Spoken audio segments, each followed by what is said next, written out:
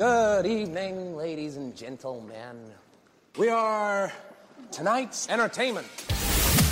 Welcome to the Discerning Gamer Podcast, your premium destination for all things gaming culture. We have the latest in gaming news, reviews of the hottest new games, discussion and analysis of the games of yesteryear.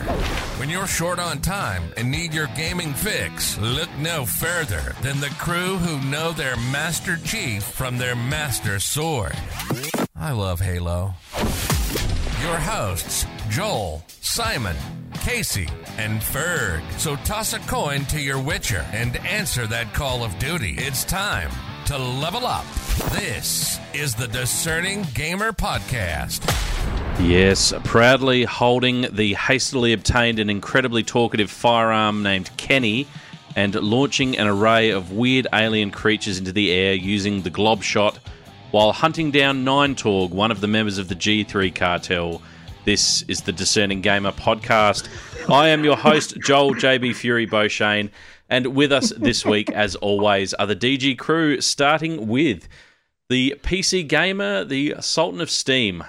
Unsure whether to spend his hard-earned money on an Asus ROG Ally, Steam Deck, a Neo, or a Game Boy Advance. It's none other than Fergamon Hamilton. Welcome to the show, Fergus. Oh, JB, how are you, mate? Yeah, I reckon I could get a N64 and Paper Mario for about the same price as an Ally, I reckon. Absolutely. Yeah, they're money well spent. Hot property these days. Also with us this week, the gaming chef, the Earl of Emotional Damage, on the verge of unlocking the Platinum Trophy for Crocs World 2, it's Simon Steely McLaughlin. Welcome to the show, Steely. It wasn't hard. It wasn't hard at all. I blinked, and then it was done. It was the easiest Platinum Trophy I've ever earned, and I'm going to take it straight to Cashies so I can buy a better game. Thought you were going to take that one straight to the pool room, yeah. mate. So I know. I was thinking about it, but it doesn't deserve to go there. Like anybody who wants fucking Crocs World 2 Platinum Trophy in your pool room, you'd rather shit yourself to death, I think. Very good, very good. Finally, with us, we've got the Nintendo Queen, Pistol Pisty Pete. The Pist. Master P. Barbecuing Koroks over an open flame shooting out of a robotic penis and then playing some Tears of the Kingdom in her spare time. It's Casey C-Mac McLaughlin. Welcome to the show, C-Mac. Thanks, Joel. We've had a really good look at some of the Koroks this week, haven't we? Oh, pretty funny. What did we do with one this week? I launched one on a rocket. Yeah, he just launched it off on a rocket and it just went into the sunset. Yeah. Oh, I put one on a plane as well. Nice. Excellent. Couldn't find his friend. What Not more first could you class. want from a Nintendo Switch game, hey? Than to That's right. be needlessly cruel to unprovoked creatures. It's fantastic. Yeah. Well, this week, to kick things off in news, at the latest underwhelming PlayStation showcase, Sony dropped details of a new handheld device known only as Project Q. So the handheld resembles a DualSense controller with an 8-inch LED display wedged in the middle. This arrangement resembles the backbone accessory that's currently available when you've got a phone installed in place. However, unlike the backbone, this device will have adaptive triggers and haptic feedback, which unfortunately is lacking in the backbone. The device does appear to have some limitations, however, with it only being able to stream over Wi-Fi to your PS5 console, meaning you'll need to be in the same room or at least the same sort of premises as your PS5 for it to work. With the Nintendo Switch retailing for around $469 Australian and the Steam Deck at around $535 Australian, both of which are capable of functioning away from home on the go, it'll be interesting to see further information on this handheld device as it becomes available. But what are we thinking off the back? If this device is only able to work over Wi-Fi and effectively meaning you can only use it at home, do we see a market for it? Yeah, when you're doing a poo on the toilet. No, I'll tell you, there was a very similar Simon, that was funny. You just talked right over me. Far out. Didn't really find it that funny. It's true though. If you can only use it in your house, You don't With take your long play- to poo, so why would you take it? yeah, you just play a quick Tetris game. That was fun. But do Well- you know what I mean? Like, Yeah, why? yeah. Where else in the house would you need to play it at all? We just play on the TV. Riddle me this, everyone. There was a device that came out some years ago in 2011 that you could play your games streamed to your controller that Nintendo brought out that was a colossal failure called the Wii U. Now tell me, that did it seamlessly, that you didn't have to stream over Wi-Fi. It just connected to the gamepad, quite quickly and effectively, and you could do off the TV mode and all that kind of stuff with it. Why the fuck do I want this thing that is not going to run as well because it is streaming over Wi-Fi and it's not natively connected to it? It just seems like it's a bit of a mess waiting to happen. Put it in the bin, I say. Put it in the bin. I think there's a market for it, be it a small market. I'll give them the benefit of the doubt that the whole Wi-Fi, let's just assume for argument's sake that it's going to work flawlessly what they're trying to do. My Switch, for example, I reckon I would use that predominantly maybe 80% of the time, either sitting on the couch or laying in bed. So for the same reason, I can see people potentially using this handheld to do something similar when you don't want to hog up the TV. Someone might be wanting to watch their favourite TV show. You can sit on the couch and stream to a handheld in your lap or while you're laying in bed. So you could do that. Now, the thing will be is if they want me to pay $300 or something ridiculous for this thing, then no thanks. But if it's quite an affordable price, I think you might be surprised that a few people might pick it up. But again, I'm with you, Steely. It'll be dependent on how well they can get it to, I think stream because via Wi-Fi. I think it's because we play games together. We don't really, one of us doesn't just go and watch TV while the other one plays games. It's not like Casey sits there watching Love Island while we're playing God of Yeah. War. You know what I mean? What's that? I don't know. Yeah. Well, I mean, we're talking about a company here who sell the PlayStation 5 DualSense Edge controller for $340 Australian virtually. It's going to cost a bomb, this thing, isn't it? $339. You'll be paying the same for this device almost as what you're paying for the console itself, I predict. Ugh. I mean, I've just done a quick Google, and the first thing that pops up, and I don't know what the credibility of this article, but it says we'd estimate Project Q landing somewhere between $400 and $450 in Australia at a guess. That's as much as a Switch. Yeah, absolutely. Well, the Switch, when it's not on sale, retails for around $469. So that's not the OLED model. That's just the base model. But yeah, I mean, what represents better value for the player? A Nintendo Switch that can go anywhere, or a Project Q controller that can only go home? As far as just strength of your Wi-Fi is in your house, which for some people, depending on where your router and stuff is, might not be unbelievable. So you're probably going to have to, like Casey says, you got to be in close proximity of your bloody... Yeah, you're going to be sort of tethered in a way to your router for it to have a good connection. I don't know. I'm not really that interested, but I think there may be a small market for it, depending on how much it costs. But at $450, that shrinks the market even more, I would have thought. Yeah, well... Yeah, look, if you're playing this thing on your toilet, you might as well shove it up your ass while you're there. Oh, jeez. Okay, Emotional damage. a little bit harsh from Steely there. I mean... Right, fuck it. Okay. Well, Project Q, you've got... No dick, no balls, and probably no butthole since this guy feeds on radiation. Yeah, all right. The verdict's passed. All right, well, next we'll throw over to you, Ferg, for little news that you've got going on. A little bit of news. So what I thought I'd do is there's been a few games come out in the last, couple of weeks since we did our last show. Some big games and some games that we've been following on the show for quite a while. So what I thought I'd do is just do the review roundup. Let's see what the critics are saying. I'll give you a bit of a snapshot into how they're faring in the review market. So I'll start with one of the bigger ones. So Lord of the Rings Gollum.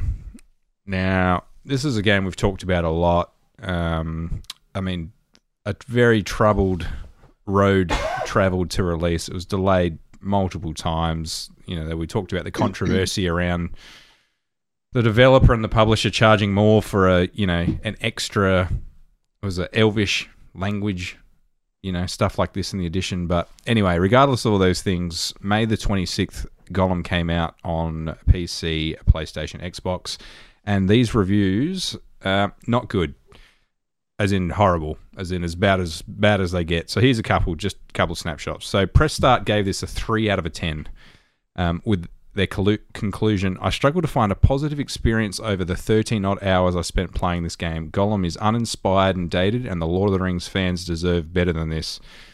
So of the few limited positives, late game environments occasionally nice to look at. Gollum's voice acting is well done. Negatives: tedious, uninteresting gameplay, dull and lifeless environments, inconsequential story, lack of polish in controls and mechanics.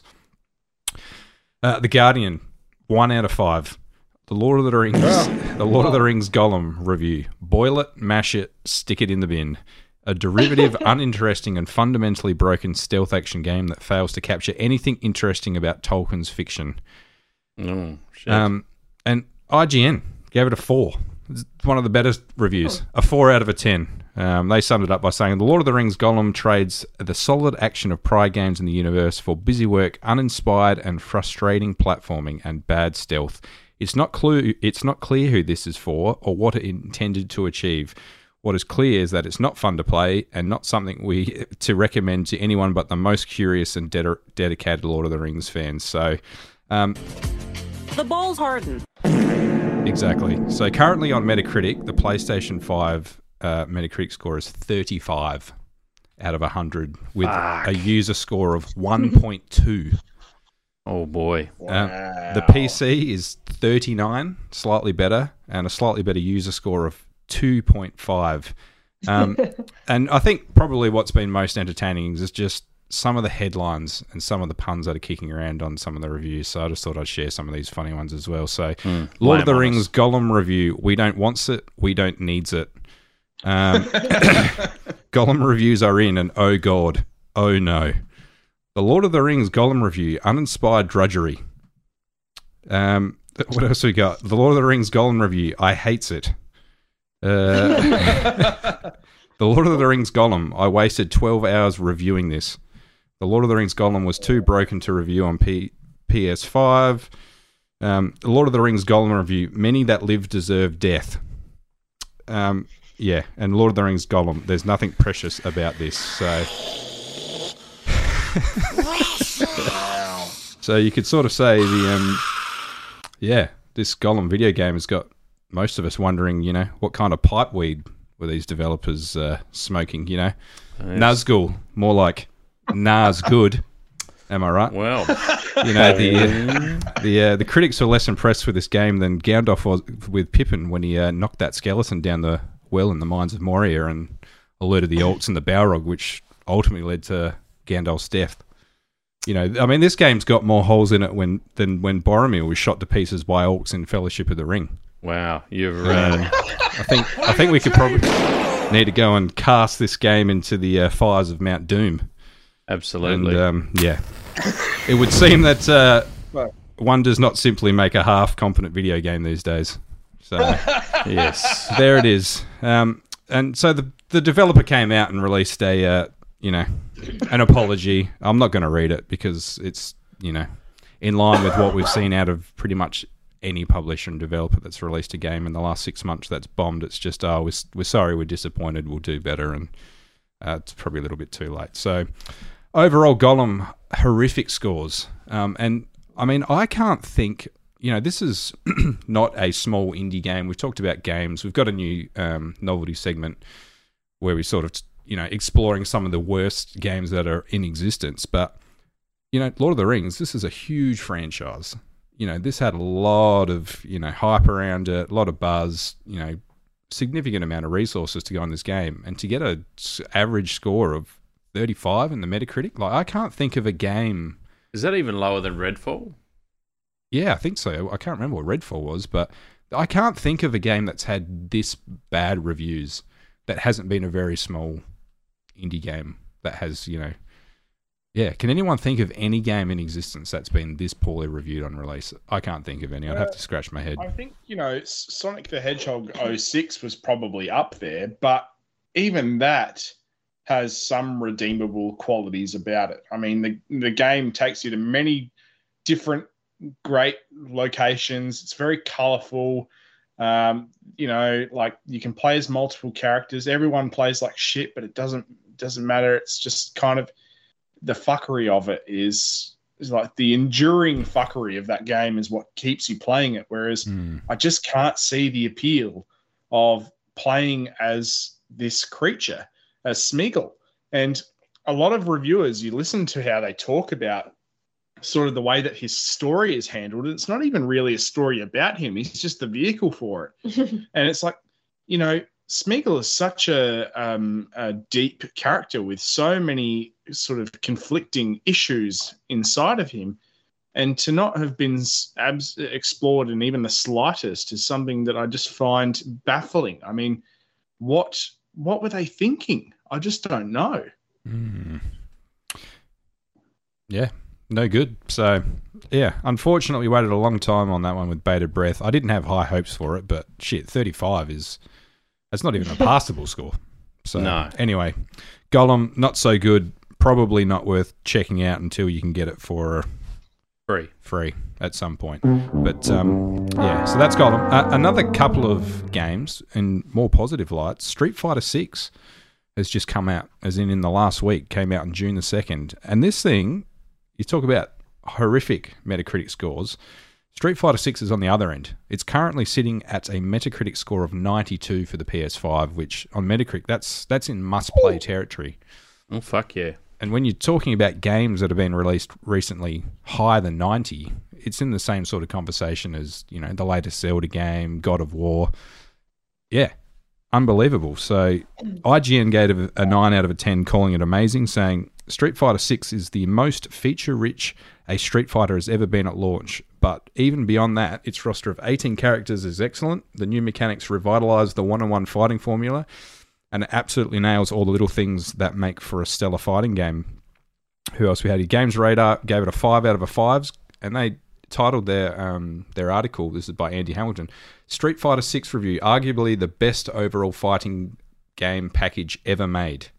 Street Fighter 6 offers the most flexible, versatile and expressive combat scene in the series to date. With its fantastic suite of game modes and a diverse character roster, Street Fighter 6 has something to offer every type of fighting game fan. So, wowee, Street Fighter 6. Yeah, I was listening to some interviews that the official PlayStation podcast did with the director and producer for Street Fighter 6, and it was interesting sort of hearing some of the features that they've got in there. Like you've got like a couple of different modes that you can run the controller in. So you've got like your traditional mode where you've got to do all the sort of long-winded movements to execute your special attacks.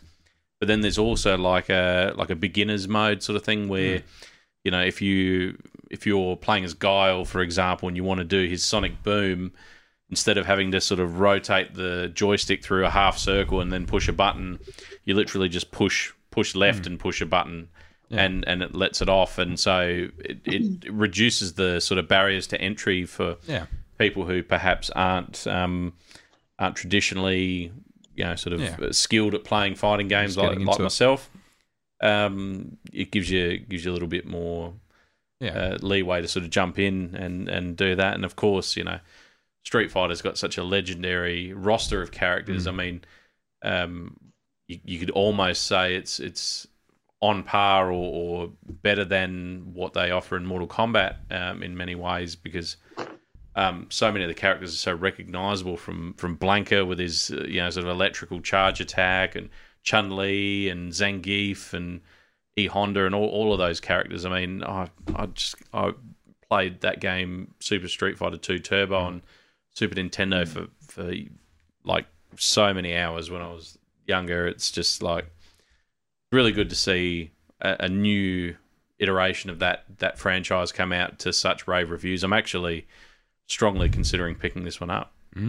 It might be a slightly more family-friendly fighting game to play than, play with the kids than a Mortal Kombat game, for example. Yeah, no, kudos to them. It's a really interesting mechanic, the one you just described around the different butt-in and how they sort of level the playing field is that if you use the simplified version, you don't do quite as much damage. So there's no real penalty for whichever way you'd like to go about doing it. So I just thought that was really cool as well. And like you said, clever. Hey. Yeah, they've taken a lot of the classic characters and sort of revamped the look of them a little bit as well. And they've said, they were paying particular attention to the fact that Street Fighter is very much like a big part of it is to do with street culture and hip hop and all that side of things. And so, like they've put in touches that sort of have that sort of hip hop sort of feel where when you do like a really huge strike on someone, you get this sort of burst of color that almost looks like sort of graffiti or something, and it's sort of I guess it sort of oozes that street culture vibe and that feel, and I mean, I'm really keen to have a look at this, and what I've seen of it so far, like the game looks like it runs just beautifully, like it looks amazing. Yeah, I mean, I played. It's funny, because I played the demo for it, and I didn't care much for it, but I don't think the demo does it justice. Because I love Street Fighter. I used to love playing Street Fighter 4 on Xbox at my friend Bryce's house. He used to play it all the time, and his housemate used to get so upset when I'd beat him because I'd never played Street Fighter 4 in my life. And when I'd beat him, he'd get really angry and throw his controllers on the floor. It made me laugh a lot. But it's just there's something different about Street Fighter. Offers a different class of fighter to what Mortal Kombat is. I think Mortal Kombat definitely has that sort of gratuitous gore sort of thing going for it, whereas Street Fighter, I think the style, as much as they can differentiate it from Mortal Kombat, the better, because I think it just adds something different and unique to it that keeps, for some reason, every iteration of Street Fighter, you still, just like what you were talking about, Joel, you still get brought back to Street Fighter 2, and your mind just goes to that place, and it's oddly nostalgic every time you play it, but it offers you something fresh. Which What didn't you like really about cool. the demo? I don't know. I didn't like the I thought the story mode was a little bit blah.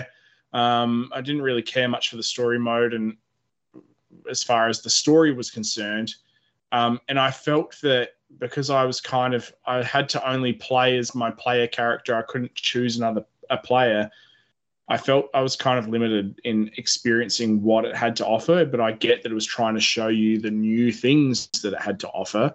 Like, just walking up to anyone in the street, it's kind of comical. You just walk up to someone, you fight them, and people cheer you on just like it's normal. It's just like that's just the like name real of the life. game. Street Fighter, Yeah. But, there is a certain charm to it, and I'm kind of excited to play it as well, but I don't know if I would get the life out of it that it wants me to have. I don't know. Oh, that's an interesting take on it. It would be, I'd be keen to see what some more people think of the Street Fighter 6 when it gets a bit more widely sort of played. So yeah, I mean, what a time for fighting games. I mean, I think last episode we were talking about Mortal Kombat 1, as in the reboot, and just how epic that trailer was, and how everyone's super pumped for that one. And then a couple of weeks later, Street Fighter 6 comes out, so bloody new Tekken on the way as well. Yeah, so fighting fans got a lot to look forward to. So anyway, Street Fighter, well done. And I got one more. Yeah, okay. I know no one else gives a fuck, but I do. Diablo 4, it's out tomorrow. Yeah, fantastic. We're sitting on an 88 on Metacritic for PC, with IGN giving it a 10. So all things look good for Diablo 4. And I'll tell you what, I'm holding strong on my commitment of this year of not buying any video games. I haven't bought a game yet, but man, this one's calling my name. We talked about it before. 6 months to go. I know. I played 12 hours of the beta, and I really, really enjoyed it. And I'm sorry, I have to bring down the house here, Ferg. Yeah. IGN gave it a 9. I'm sorry, mate. What did I say they gave It's pretty good. It's not perfect, mate. No. You said they gave it a 10. Oh, did I? didn't. Sorry. Yeah, me too. Mistaken. It was a 9. I'm going to pick every has hole it I can already- in this shithole of a game. Has I it tell already you. come out on something Wow. yet? Yeah. I think so. Yeah, my brother said he's Emotional playing it, damage. and it's amazing, apparently. No. Well, I love the beta. So it's out tomorrow, but if you had a pre-order, I think it's been the last 3 or 4 days. If you'd pre-ordered it, you can Oh, that get a must head have been it, start. yeah. So I don't know. I want to play this game, but I haven't bought it as of yet. Mm. So anyway, Can't. Not allowed to. Just wink and nudge and say, Fiona, get me this game because I don't want to break my New Year's thing. that's it. I'll work That's all on you it. got to do. Trust me, it'll work, man. Just do it. That's it. I'll give it a I go. don't know. All right. Anyway, there's some review roundups for everyone. Thanks for that, Ferg. Now, next we have Steely with a bit of news about a bunch of different things. So take it away, Steely. Yeah. Can I just say, Ferg, I fucking loved that. By the way, I'm sorry for getting shitty at Diablo 4. I understand you like it. It's just not for me. And I should probably be less of an asshole about it. But I won't because I don't like Blizzard. But I love you. Anyway, that's all I want to say. All good, mate. Have you seen this? Have you heard about this? Get this, everyone. The development team, far, far behind Redfall, have spoken up about the state of this blood-sucking fuckfest of a game. In a report by Jason Schreier at Bloomberg, Arcane didn't even want to make this shitty game. Get this. Despite it being Put Hamilton's Game of the Year, Arcane really didn't want to make a multiplayer title and lost lots of employees in the process. And their last hope was some potential support from Microsoft when they acquired some fucking company who basically said to them, do your thing, motherfuckers. And then, got out their apology notepad and started writing the note. So there you go, everyone. Not even Arcane Studios wanted to make Redfall. So well done to that wonderful piece of media that came out this year. Yum. Nice. Next up, Yuji Naka, who, let's face it, is only as good as the last thing that he did, which was Balan Wonderfuck. Wonderworld, or whatever it's called, Balan Wonderworld, or as most of us know him as one of the fathers of Sonic the Hedgehog. He is spin dashing to the big house, everyone, pleading guilty and apparently not giving a fuck. So the reports say he showed no remorse. That Naka will be fined at least $1 million and behind bars for 2 years for taking part in insider trading during his time at Square Enix. Arguably the worst decision of his career, working at Square Dick Lips. Wow. So there you go.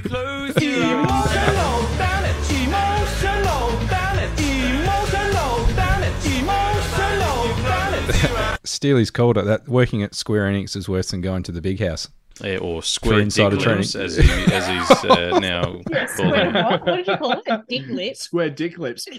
I'd love to see somebody put that into like an AI art generator and see what comes up. That would just make my everything. Just make sure you're Next up, everyone. you've got the not safe for work filter enabled for that one. Oh, well, I'm not going to be doing that at work. Anyway. Anyway, so Blinken, you missed this next story. Everybody 1-2 Switch got announced this week with a truckload of new information about the title. So strap yourselves in. Here's everything we learned about Everybody 1-2 Switch. Are you ready? Yeah. I'm going to come. Listening. Here we go. I'm not holding back. Here we go. It's coming out June 30. That's it. That's it. That's not far Now, away. I say this, but judging by the post on Twitter 3 days ago, we can faintly see the word quiz and bingo, suggesting that there will be something of a bingo in there, and something different, like a bit of a quiz like this. So it might be a little bit kind of like Buzz, if anybody remembers Buzz, a game that What an absolute we've classic. just spent so much fucking time playing. It is so good. Used to love So Buzz. hopefully there is some. Yeah, hopefully there is something like a nice quiz in there that plays sort of similarly to Buzz, because we are now getting some smartphone functionality with this game, unlike the first game. So no doubt that'll be something that plays a part in it. Also, it looks like for no apparent reason, the host is a horse. Wow. that looks like some kind of animatronic sex doll. 100%. Yeah. I mean, go to that photo right now, everyone in the room, apart from Casey, because she's right here next to me, and tell me that fucking horse doesn't look like it's about to suck a dick. Straight up. What? I haven't even seen this. What is it? He's just like, nay, put it in me. Am I right? Oh my goodness. Did you guys play the first one? Yes. Yeah. We Was got the- it with the Switch, didn't we? Yeah. Yeah. Was the first one any good? Look, it's weird. I think it was fun. I think we had a lot of fun with it, but the novelty wears off very quickly. So hopefully with something like this, I mean, you play the mini games maybe once or twice and you're like, yeah, I'm done with that. And then there's some of them that are just not fun at all. So hopefully there's a bit of a, hopefully there's something different. Don't you think? He does, doesn't he? It looks like he's going, come on, come in me mouth. Simon, that's so disgusting. Use the haptic feedback in the Joy-Con to simulate a hand job. That's what it's doing. But anyway. I mean, I looked up this game. I thought I was watching the new game, but I must have been watching the old one. I mean, it looks kind of interesting, some of the use of the Joy-Cons, but like you said, I can imagine it getting very old very, very quick. And there was some weird stuff like... Did the first one have like cow milking, shaving your face? It's like simulating shaving your beard, and there was important life skills. Yeah, was it the soda shake, which looked? Yeah, it's like the shake weight. Yeah, pretty much. Yeah, you just got to shake it and hope that it doesn't burst. Yeah. Yeah. Masturbation Simulator 2016. Well, I wasn't going to say it, but yeah, that's what it looked like. And there was this weird prompt in the gameplay I said where it said, look into the other people's eyes while you're doing it kind of thing. And I was like, what the hell is going on? Yeah. Is this not a kid? I can imagine it's maybe more tailored to the adults and the bit of a party game and get on the cans and milk a cow and, do the soda shake with your mates and stuff. Yeah, I think it really, really is. And I think that this next one is hopefully, I mean, we know nothing about it. They just put a Twitter post of a dick-sucking horse on there. And so it's like, we know nothing about this game except for the fact that there's phone functionality. The word quiz comes up somewhere. So hopefully there's some form of quiz and, everybody's got a Joy-Con or a phone. So I don't know. Hopefully it is a step in the right direction, but we'll just have to wait and see at the end of the day. Jesus. Now, last but not least, well, sort of, MetaQuest 3 was announced this week, and I couldn't care less about it because I think Meta is a company that is just one big fuckboy. So... emotional damage! At the end of the day. And I just want to touch on the PlayStation Showcase and just talk about it with everyone just briefly. A lot of stuff announced at this fucking thing. It went forever, which was amazing. I love it when things go forever because it means they're going to show lots of stuff. In the case of a Nintendo Direct, if it goes forever though, they're just basically going to be lots of people talking about showing lots of stuff and nothing much important getting shown. So, because I've been let down by a lot of those in my lifetime. So anyway, couple of my picks from the PlayStation Showcase. First of all, Phantom Blade Zero. This looks like a fast-paced fucking sword, bloody fast Dark Souls looking thing. It looks really kind of exciting and quick, and really, really cool. It looks like a really nice, fun, big adventure. And then I really liked the look of Helldivers 2. Now, if anyone's played Helldivers 1, this is very similar. Helldivers 1 was, to me, very similar to Diablo, but with friends. So it's basically you have 4 people that land on a planet, or up to 4 people, I think.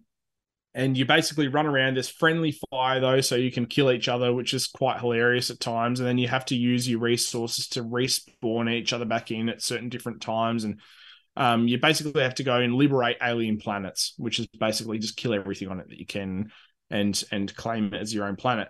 It's a huge departure from the original, so it's now a third-person action game, which I think is a really great step in a good direction. It looks like a lot of fun, and I look forward to playing it, hopefully with the DG crew, because you're my number ones, all of you. Wow. So It's nice to We're know all gonna where, play it where you're together. number one.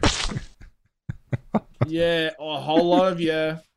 Anyway, Sword of the Sea. This is basically an adventure skateboarding game from the people that made Journey. Looks very, very, very, very cool. Lots of great artistic work in this game, which makes it froth-worthy. So hopefully that is a good game because I'm excited for it. Fair Games. This is like a high-style game that seems like a cool premise, but there was no gameplay. So for all we know, it could just be another Redfall waiting to happen. Who knows? Fair Games, everyone. And then Plucky Squire got a new trailer as well. This looks amazing. Can't wait. Yeah, you know what? Yeah, if you opened your eyes halfway through the week, you would have seen this, my sweetheart. Anyway, so... Excuse me, we've been very sick. Yeah, but even when you're sick, there's still time to watch a Sony showcase and see Plucky Squire there. Just amazing. Can't wait for this game. Anyone that hasn't seen the trailer, go and watch it at your leisure. Yeah, very high hopes for that one. Yeah. And Australian developer, if we're not mistaken. I think so, yeah. Really? I think so. Haven't we talked about this? Yeah, I didn't know that was an Australian developer. JB's going to fact check it, but I remember Casey brought this one to our attention last year, long time ago when it first sort of reared its head. And for anyone who's not familiar with it, it's got this amazing art style, and it's sort of a mashup between a 2D and a 3D game. And you'll see in the trailer that it shows the person playing in a 2D plane, and then the character sort of steps off of that and then is in a 3D environment. And I mean, I haven't seen anything like that before, and it just looks incredible. So I think we're all pretty fired up for that one. It's funny. I was actually up. thinking about this game today. I was like, I wonder what happened to that game, and didn't even realize that they so brought out much something. inspiration from Zelda. I mean, especially Zelda: A Link Between Worlds, where you can in that game you can kind of plaster yourself into the wall and move around in it, like in a 2D space. But this looks like it just takes it to a whole new level where it's seamlessly in and out from certain situations to traverse the world. I'm just so excited for it. Now, Marathon.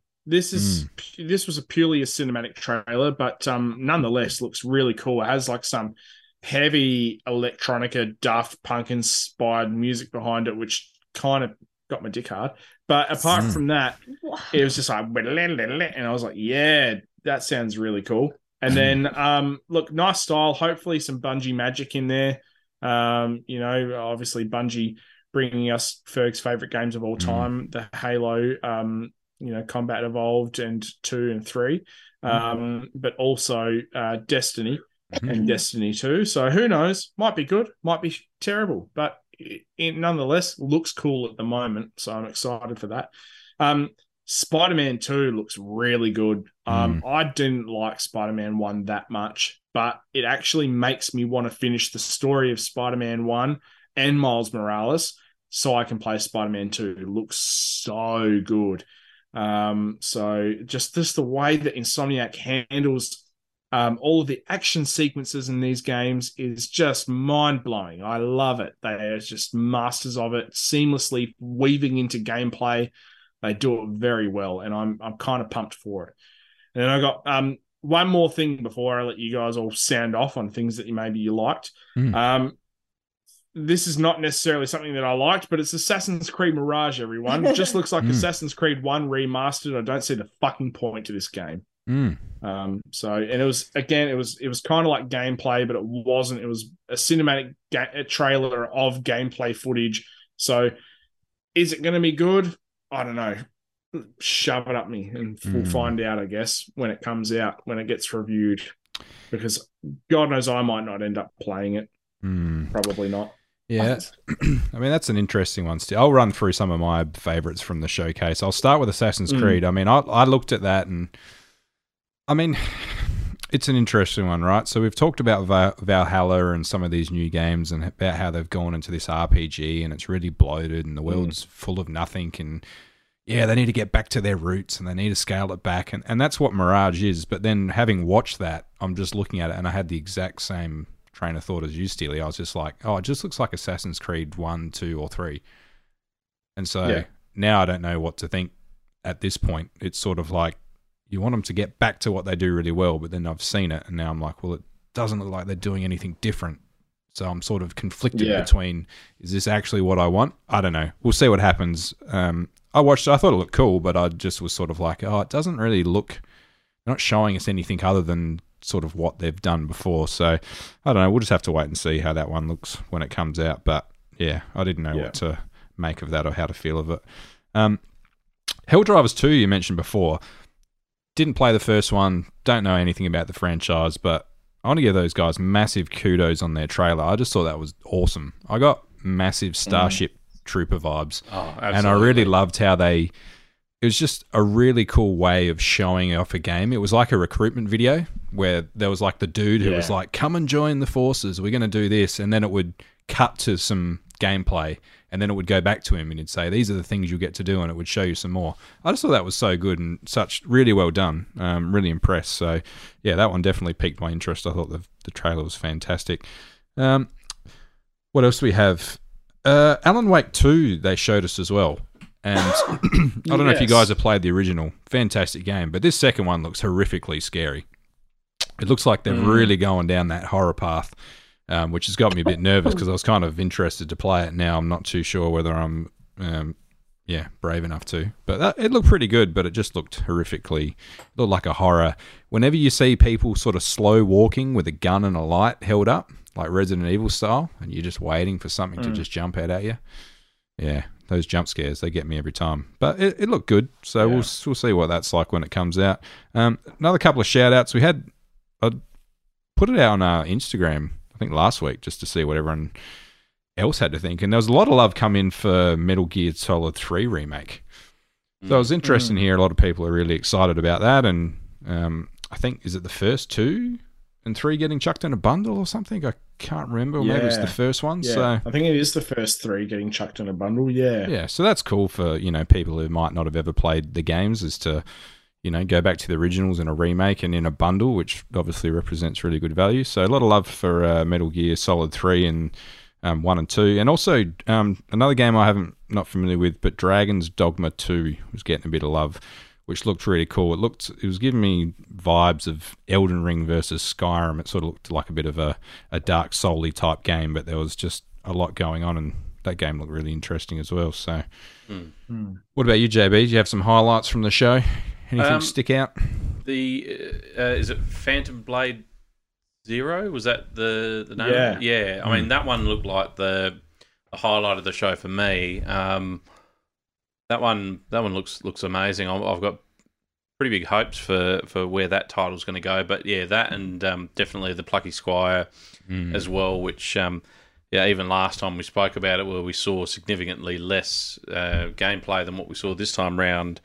That looked quite amazing back then, and should be a good sort of indie family sort of title. And just to close out our previous discussion, yes, the developer of the Plucky Squire, All Possible Futures, operates out of both London, UK for art, and Brisbane, Australia for design and code. Nice, Brisbane. So, fuck yeah. Yeah, Aussies represent. Loving that. What about you, Casey? Any particular highlights from the showcase? Yeah, Plucky Squire. Yeah, it's the only one that she found out about just now. And I really like look at Helldivers 2 as well. And the 2, yeah. 2 2 and 2. Yeah, I think that looks really fun because we had a really good time with the first game. Yeah, we had a lot of fun with the first game. Yeah, it's just like I was saying in the chat, I really hope it's crossplay so Simon can nick off to the PC while I play on the PlayStation. I think that'll be really fun. So I think it will be. It is a game that is more fun with friends because it can get really frantic, and if it has the same sort of premise as the first one, where anyone's game, like if you shoot your mate, it's too bad. I remember just having a lot of laughs playing that game with Casey and with a friend of Casey's from her old work, Chris Nenke, who got us onto the game in the first place. That's right.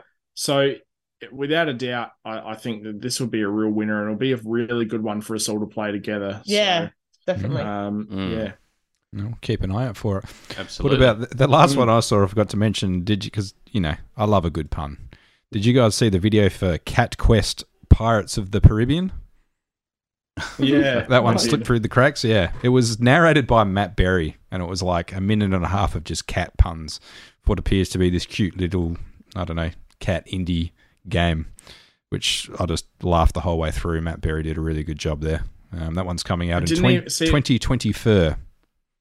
Didn't you know that? I feel really bad that I skipped through that because I didn't give a fuck about the game, and I want to go back and watch it now because Matt Berry is one of my favourites. Oh, the puns. Go for the puns. Stay for the puns. I mean, the game looks fine, but the puns sort of had me through the whole thing. Nice one. All right, well, now it's time for our new segment, Malware of the Week.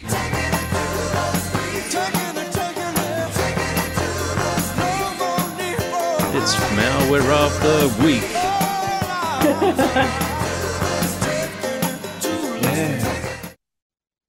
And this week, the Malware of the Week fell to myself to go and scrape the bottom of the barrel, and the Nintendo Switch is such an easy barrel to scrape for the scum of the gaming universe, and I was not disappointed. I dug through the depths of the Nintendo Switch store, and I came upon a title called Need for Drive. Now, wow. So straight off the bat, right, the publisher of this shameless Need for Speed ripoff, VG Games, couldn't even be bothered to give the game a grammatically correct title. Need to Drive or Need for Greed or something else would have been acceptable, but Need for Drive doesn't even make sense. So as soon as I saw that, I thought, right, yep, we're onto something here. So the game appears to have been developed by a crew of people who forgot that console development continued past the Nintendo 64 and produced something which could easily have run on the N64 hardware. The environments are extremely generic and are anti-aliased to such an extent you would swear you were back in 1997. Now, obviously, the title gives it away. Need for Drive is a racing game. And in the description of the game written by the developer on the Switch store, it says, quote, "You will need to accelerate your car to the maximum speed and shift gears at the right moment to beat your opponent." Oh, yeah? How you drive? So, as opposed to other racing games where you don't need to accelerate to the maximum speed, I was quite baffled by that particular statement. At times while I was playing it, it appeared to be running at an eye-blistering 10 frames per second at least. And boy, was did the Switch look like it was labouring. If you took a fun title like Gran Turismo 7 or Need for Speed Underground and stripped out everything that made the game visually appealing or fun, you might be left with a product slightly superior to Need for Drive. There are a selection of different vehicles the player can purchase with race winnings, which, winning each race you start around the $5,000 mark, and I think the cheapest car is around $30,000. However, I doubt anyone has wasted their time earning enough money to unlock even the first new vehicle in this appalling title. New vehicles are likely only cosmetic without any real improvements in performance. The fact that a console capable of running Tears of the Kingdom somehow struggles to run this is as confusing as it is shameful. Its only redeeming quality is that it crashes less often than Redfall. I give it 1 out of 10 discerning gamers, and may God have mercy on its soul. So, wow. I mean, the name Set of the it game. on fire. Yeah. Yes. Launch that one to the sun. It definitely needs to be launched into every sun. Who did you say the developer was, JB? VG Games. interesting because there's a Need for Drive open world multiplayer racing on Steam, and I thought it may have been the same game, but it sounds like it's a completely different ripoff. It is a completely different game and seems to have actually got some sort of rating on Metacritic, unlike Need for Drive on Nintendo Switch, which is so I thought I was appalling. seeing this. I just looked up some gameplay and I was like, is that the game? No. So Need for Drive, there's 2 different Need for Drives. And No yes, way. the Need for Drive that I played, I bought it for about $1.50 on sale, and somehow still feel like I didn't get value for money there. You should have reviewed the PC edition of Need for Drive. That's currently on sale for 90% off for 59 cents. Could have saved yourself a buck, JB. Well, there you fucking go. But That game's bad I too. doubt that the PC game was as bad as the version on Nintendo Switch. I definitely don't recommend that anybody, either in the DG crew or any of our listeners, go and play Need for Drive. It is appalling. There's no other word for it, really. So It's malware. It is malware. It's malware. It's malware of the week. Yeah. It's a malware of the week. Do you have Wow. the Need for Drive? This soundbite goes a long time when you, Yeah. yeah. Just accelerate and go fast. Just go the fastest that you possibly can To win. to win. Yep, just accelerate your car to the maximum speed and shift gears at the right moment to beat your opponent. Wow. Maybe that's where I went wrong. Maybe I didn't do that enough. Yeah. All right, well, moving on from malware of the week. Next is our novelty segment for the week. So here we fucking go. I know what boys like. I know what guys want. I know what boys like. Boys like. Boys like me. Affordable housing. Jeez, I'd fucking love some of that. Yeah. So this week, our topic for our novelty segment is favorite game cinematic of all time, and I think we've covered something similar to this in the past. So I mean, I've tried to come up with something a little bit different to last time, but keen to hear what everyone else has to kick off with. So, Simo, how would you like to go first, mate? Oh, I'd love that honor. I'd love it so much because I love it as much as I love the honor of the samurai, because I love, this is a long-winded way to say this. I love the opening cinematic / gameplay of Ghost of Tsushima. That's right.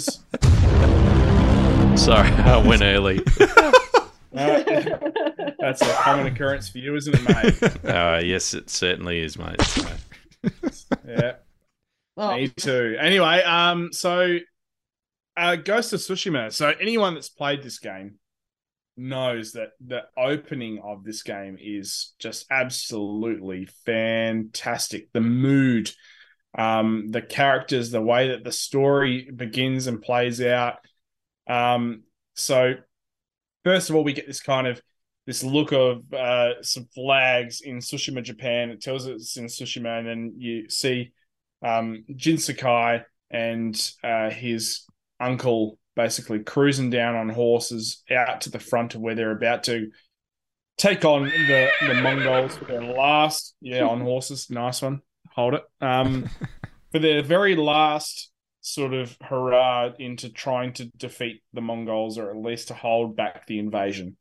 And then they send this, I just love this bit of this cutscene where they send their best warrior to go down and to try and like intimidate them. And he goes down there and he's like, my name is such and such. I'm nice sword strike, JB. that's all right. It was almost perfect. Anyway, he goes down there to basically tell them, I'm such and such. I'm the grandson of the great warrior such and such. And he's like, send me your best warrior or something. And the Mongol boss comes out with like a cup of wine or something, throws it on him, sets him on fire, and then cuts off his head. And it just is just like, it shows you the brutality of these people. And from there, it's like they just kind of go down into this massive battle. And, you know, that then transitions into you riding your horse down the hill and slicing up people. And then you get sort of hit by, you know, one of their sort of bomb-looking things, and you blow up, and you're on the ground. You got to hop up and go and help fight. And you're not going to stop, are you? There's going to be lots of swords. Sorry, I'm just Just trying lots to. of swords. Yeah, well, you Trying know, you find got to a set the good mood. You know. sword sound. Yeah, no, I like that. Oh wow, that was a good one. And then I love the way that this whole thing ends with, you know, obviously Jin Sakai getting shot with arrows to the back, and you kind of think that he's about to die. And then, you know, the uncle, I can't remember his name. He's basically sitting there with the Mongol boss, and the Mongol boss comes up to him and he's like, you know, you fought lots of battles and you've done pretty well, but, you know, I've been studying your way of life, and I even learnt your language. Like, I've done a hell of a lot more research than you have, bucko.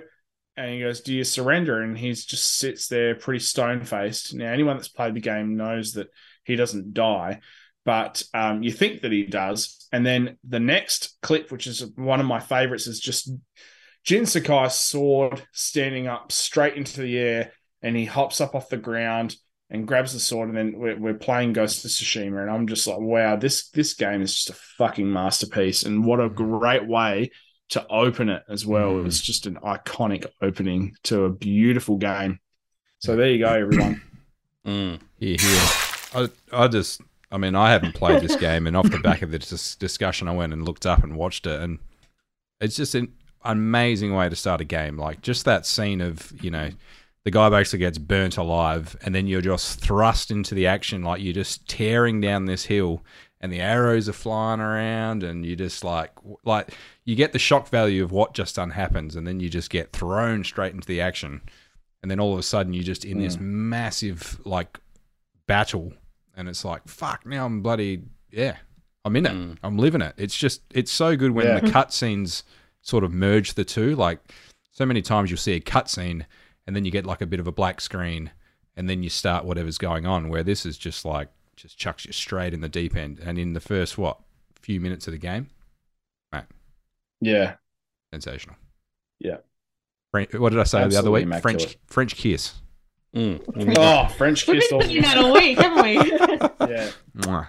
Our new saying. Yeah. I love it. So, yeah, thanks for that, Simo. And next we've got CMAC. What is your favourite game cinematic of all time? Oh, of all time? No, this is just something I like. I don't have a brain that can last that long. So now I'm just like, am I going to give away? No, I won't give away. No, just say it. Fucking hell. From The Last of Us 2.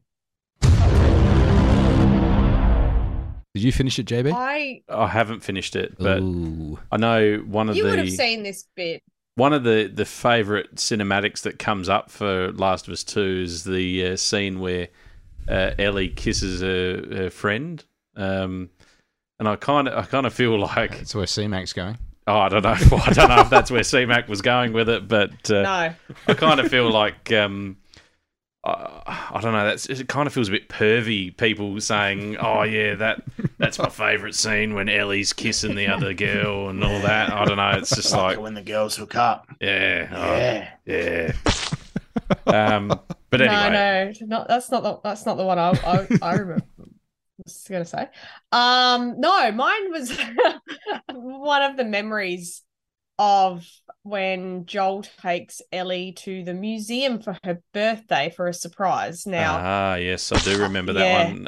Whoops. Yes, you do. Sorry, I didn't mean to do the cum splat for that one. That was So yeah, pretty much it's very similar to what Ferg was saying before. It's very seamless the way the gameplay sort of interlopes with the cinematics with this, because I was watching it before and I was like, wow, I don't remember it being this long, but yeah, there's one particular part. So pretty much Joel, they're not really on huge speaking terms, Ellie and Joel, at the beginning, and he has a surprise for her, and he takes her to the Wyoming Museum. Obviously, it's completely abandoned and all of that, but they sort of, it's just a really lovely part of the game where it's just them two, and they're just there's no bad guys, no zombies, nothing. It's just really lovely part of the game. He obviously goes to a lot of effort to find this place and to sort this all out for her, because all she wants to do is go to the moon and be, I don't know, an astronaut, or just go to space. And there's a part of the museum, which is my favorite part. It's the space section of the museum, and she just freaks out. She's like, no fucking way. And he's like, oh no, have I done the wrong thing? And she's like, no, this is amazing. And then he takes her into the it must have to be a simulator of a what's the simulator? Like a spaceship simulator. I think it's just like a replica of the Apollo 11 a replica. capsule. Yeah, that's right. Yeah, and she wears one of the helmets. Like, oh my god, my brain. Yeah, like the astronaut. There's a helmet. Suit helmet. Yeah, the astronaut suit helmet thing. And they're just laying together in this pod, and and then he just brings out, and it's just a really lovely moment where he just says, oh, it took a lot to get this for you. And it's a little cassette tape, and she puts it in a little Walkman, and he says, oh, close your eyes. And she closes her eyes, and it's just a recording of the Apollo 11, just of one of the astronauts counting down, going into space and all of that. And she just close, and you can just see her, what she's seeing in her mind, sort of she feels like the ship's moving and all of it. It's just really lovely. And then she's pretty overwhelmed, and she kind of snaps out of it and opens her eyes, and Joel's like, did I do good? And she's like, yeah, you did. I don't know, it's really lovely, because he's not obviously a really touchy-feely, lovey-dovey guy, but you can just see in that moment how much, after everything they've been through, and even if they're not really on great terms, it was just really lovely. And it's just you need to play it, because I'm not going to give any more away. It just makes it even more hard to watch as well when you know what happens and stuff. So it's that's probably one of my favorite bits from that game, and from a cinematic that I can remember. Oh, excellent. Yeah, I think that the game does a very good job, and what I really loved about the TV show is just the pacing of, not all action, not all zombies, not all this, but really honing in onto the, the human aspect of things and relationships. Right. Like, I think it's the third. And in the TV show as well, I think she mentions about wanting to go to space. Like, there's a whole bit about it, and I don't know if that's in the game or not, that she even mentions that she wants to go to space. But I just remember when I saw that, because it's been so long since we played the first game, but I remember when we saw that bit and heard that bit in the TV show, Simon and I just looked at each other and went, oh, it's like that bit in the set, like it's like that bit where Joel takes it to the museum in the second game. Like, oh my god, I wonder if they've put that in the TV show because of the second game. So I thought that was great. Well, the TV show just allows you to do a bit more world building around those characters, and I suppose if they're not going to add anything to the lore that's already established in the video game, then there's not a lot of point in doing a TV show. It's sort of really meant to sort of dig a little bit deeper than previously. So yeah, for sure. And I'm really keen to see that scene in the TV show. I think it's going to be phenomenal. I can't wait. I think it's because when I was watching it just on YouTube before the video game one, I was like, wow, it looks so realistic, and it was just really, and I could just see like Bella Ramsey and Pedro Pascal doing that scene. It was really bizarre, but when I was watching it, I was like, this is going to be epic, and it's going to be great. So especially Pedro Pascal's ability to do anything. But to appear so desperate to please as well in like the sort of the last few episodes of the last episode, his wanting to be a part of her life eventually, and wanting to gain her approval of things, and to be her father figure. You can see how much it means to him, and so I think that he'll really elevate that it'll be really good. Fantastic. All right, Ferg, what's your favourite game cinematic? Well, one of my favourites. I mean, you could pick any myriad of different cutscenes from the Halo games, but one that always sticks out, which I think is pretty iconic, is from Halo 2, which I'm going to dub the scene where Master Chief gives the Covenant back their bomb. And it's just such an awesome cutscene. It starts off with basically Cortana and Master Chief. They disabled what is, essentially a nuclear bomb. And I can't remember why or how, but this bomb that ends up on one of the main UNSC ships. And from there, it just goes into this classic sort of, lines of dialogue between Master Chief and who's the main general. And he sort of says, permission to leave the station. And the general says, for what purpose, Master Chief? And he delivers one of the most iconic lines in Halo, and he says, to give the Covenant back their bomb.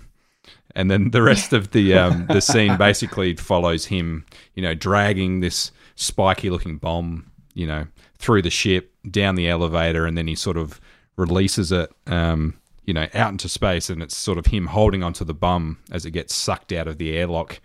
And it's just an amazing scene where you get this wide shot of him just sort of gliding through space, holding onto this bomb, and around him there's all these explosions going off and planes flying around, and you get a nice big panning slow motion shot with the iconic Halo music. And then he gets to the Covenant warship and he sort of arms the bomb and he sort of kicks off, and like all cool guys, everything's exploding in behind him while he's sort of sailing away through space. And the scene ends with him sort of landing back on the UNSC ship, and there's this big thud on the roof, and everyone sort of looks to the sky, and one of the sergeants makes some kind of quip like, for a brick, he flies pretty good. And everything that makes the Halo games so good in the cutscenes, it's got it all. It's got like the iconic cinematic type, wide shot, slow motion, explosions, but then it's got that classic Halo banter between Master Chief and Cortana and everyone else. And yeah, overall, the Halo cutscenes in general are amazing. Like, if you just stitch them all together and watch them on YouTube, you might as well be watching a movie. They're done that well. Great voice acting. Great, yeah. They're just amazing. And that one in particular always cracks me up about him, leaving the ship to go and give the Covenant back their bomb. It's iconic. And then, I have to say, when I went and watched that cinematic, when you put it into the chat, Ferg, I was kind of blown away by it. I was like, what the fuck? I mean, when did that game even come out? Obviously, did they upscale and remaster it for the anniversary edition? Yeah, the one I sent was the Master Chief Collection footage. But yeah, Halo 2 came out on the original Xbox, early 2000s or something. Yeah. So, no, just a really cool cutscene. I agree with you. It looked really good. Master Chief gets back inside and walks up to the general and gives him a bit of... You son of a bitch. There's heaps in the span of like 2.5 minutes. There's so many quips. It's like when they stop the bomb from detonating, Master Chief to Cortana's like, how much time did I have left? And she's like, you don't want to know. And then it's like, he flies pretty good for a brick. And there's another one chucked in there as well. I'm trying to think what it is. I forgot when he says this. Who is your daddy and what does he do?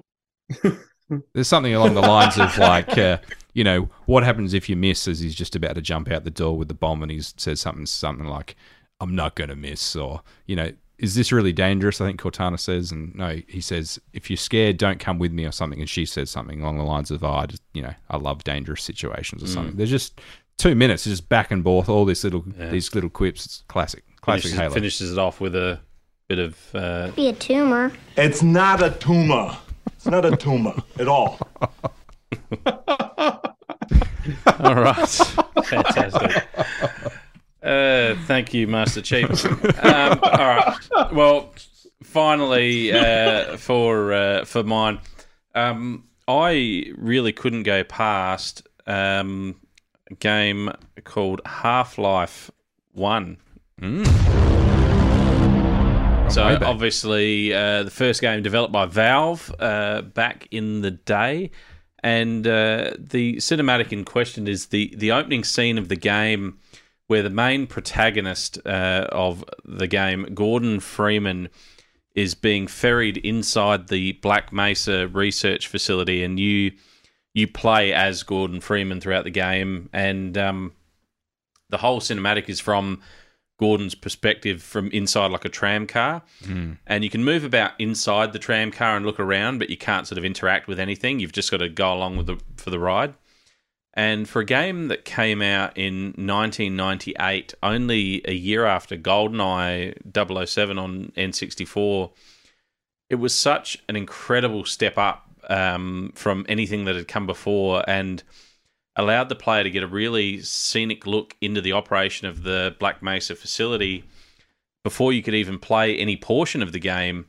And it was also the first time the player is introduced to the menacing G-Man, the enigmatic villain who appears throughout the Half-Life franchise going forward. So I just remember like seeing it as you're sort of going through, and the tram car stops at all these different points along the way, and these big steel doors sort of have to sort of rotate and open up, and then you sort of continue on to the next bit, and then there's like a section where there's like these robotic like lift loader type machines, almost reminiscent from the Aliens movies, where they're sort of picking up like barrels and pallets and stuff and moving them about, and at one point the tram has to stop, and there's like a boom gate crossing there, and you know, like one of these machines sort of moves past you carrying something, and then the gates close, and then you can continue on. Like, I just remember sitting there watching this, just like, what the fuck is this? Like, it was just like, you look at it today, and by today's standards, it's fairly tame, but at that time, there was just nothing else out that was like it. Like, you were trying to compare it to games like Doom and Quake and stuff like that, which really didn't have much of a story. It was just like run and gun. Like, here's your rocket launcher, go and gun down as many enemies as you can and get to the end door, you know, or whatever. So yeah, Half-Life really changed the game in that regard, and so that cinematic has always sort of stuck with me over the years. Such a good one, JB, because yeah, I'm familiar with that one as well. And what it does a really good job of, just like you're saying, when you're stopping and the doors are opening, and it's not like just a normal door opening, everything is sort of on a scale that is nearly intimidating in a way. And you're sort of going into this game just looking around and taking it all in and just being like, what am I getting myself into? Like, you get this overarching sense of, you're nearly sort of intimidated by what's yet to come, just on the scale that they sort of introduce into this game. And like you said, looking back now, it doesn't look like too much, but at the time it was sort of this, something else. So you're just going deeper and deeper and deeper into this. Like, it's almost like a mountain that the facility is sort of built inside of, and you keep going deeper and deeper in. You're like, wow, you know, like, how far down does this go? And it's not until like everything goes haywire and you realize that now your job is to get out. You're like, fuck, you know, I've got to get out all this way that I came down to get out to the surface so I can escape. And yeah, I guess it really sort of sets the tone of how mammoth that task is going to be once, you know, you sort of get to the end of that tram ride, and then, you know, realise that you've got to go back all that way. So epic. Yeah. You never played that one, Steely? No, I never did play Half-Life. I've lived half a life, though, up until this point. So I don't know what else I can say about that. You can just say, no, I haven't watched it. No, I haven't watched it. No, I haven't played it. I've heard a lot of things about it. Jason and Dad played it. Isn't Half-Life from the creators of Steam? Yep, that's correct.